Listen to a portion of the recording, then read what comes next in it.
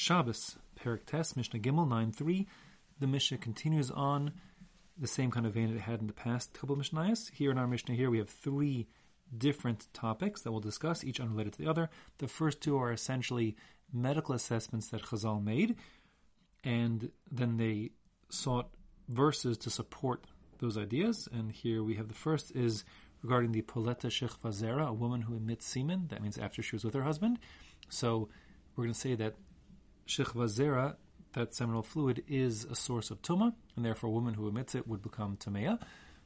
But that only applies so long as the semen is viable. That is to say that a child could come from it. So the rabbis are of various opinions in the Gemara how long such fluid could still impregnate a woman. And the Mishnah starts out by saying, Minayin lepoleta shechva zera biyom hashlishi shi tamea.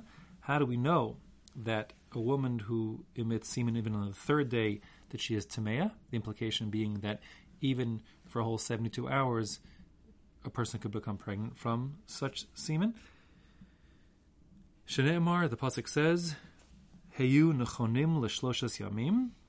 You should prepare yourselves for 3 days. This was a pasuk said in preparation of giving of the Torah at Har Sinai. The Jews had to be tahor for that experience, and therefore there's sort of a 3-day prep period where husbands and wives should be separate, so that women wouldn't inadvertently become tamea after a couple of days, having been with her husband, by being polto shechva zera. The Bartanura here goes like the Rambam, who understands that this Mishnah is not lahalacha, that the halacha actually follows a different shita, the shita of Rav Elazar ben Azariah, who holds that it's only 2 days that the shechva zera could still be viable, and the third day not at all, and therefore actually according to the Bartanura, like the Rambam, the Mishnah actually should be changed, that the actual Mishnah has got mixed up, and it should say that she's tahora, not tamea, on the third day, and it's based on a different understanding. However, the Shulchan Aruch goes with the other Rishonim outside of the Rambam, who understand indeed that for 72 hours the shechva zera can still impregnate, and therefore the din would be la'alacha, like the Mishnah says on face value. The second case in our Mishnah is talking about the bathing of a child after his bris milah on Shabbos, bathing the wound. So the idea is, the principle is, that if the child is at some risk for danger to his life, so then it would be permissible. The question is, without the child showing any sign of, infirmity, how long can we assume that there's still potential danger, and therefore we would be willing to heat up water on Shabbos, which is normally a violation of Shabbos, in order to bathe this newly circumcised child. So the assessment here is going to be after the first 3 days, it's permissible. The Mishnah here says the third day, the Bartanura learns it means in all the more so the first 2 days, one could heat up water on Shabbos to bathe this wound, lest the child be imperiled. And the Mishnah says inside, Minayin shemarchitin esamila biyom hashlishi. How do we know that you are allowed to bathe, let's say, in warm water, meaning to heat the water of the place of Mila on the third day, shechalios b'Shabbos, even if it's Shabbos, and that would require heating water on Shabbos. Shneimar, as the pasuk says, Vayhi vayom hashlishi biyosam koavim. The pasuk says on the third day when they were they were hurting in great pain. It's a reference to the town of Shechem, which was attacked by Shimon and Levi, the children of Yaakov Avinu. So I'm sure you know the story. I don't get into it now, but they then, after the third day of convincing the people of Shechem to get bris milah, Shimon and Levi attacked them. So you see there that they were weak on that third day still, and we're using this as a source to suggest even the third day the child is still very weak.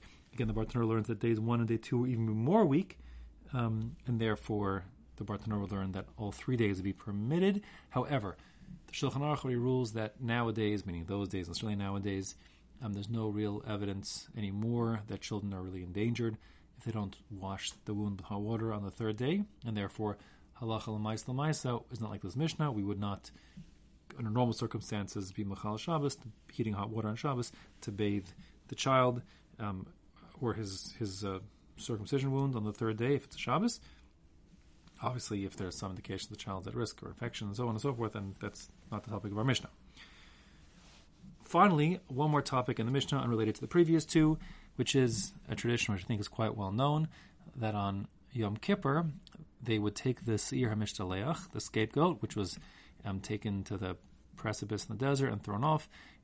So the tradition was that you would take a strip of red wool and you tie half it around the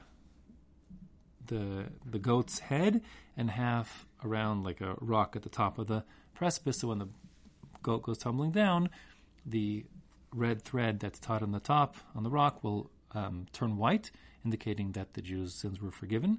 So that was the custom. The question now is, where is there a scriptural suggestion that this would be the case, that we should do this? So it says, Minayin shekoshen lashon shel zahoris barosh seir hamishaleach. How do we see that that we should tie a lashon? Literally means a tongue.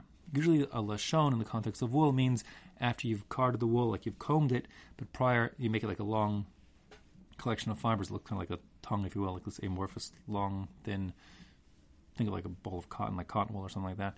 But it's obviously sheep's wool that you would feed into the spindle to make, like in toveh, the malach of tefiyah.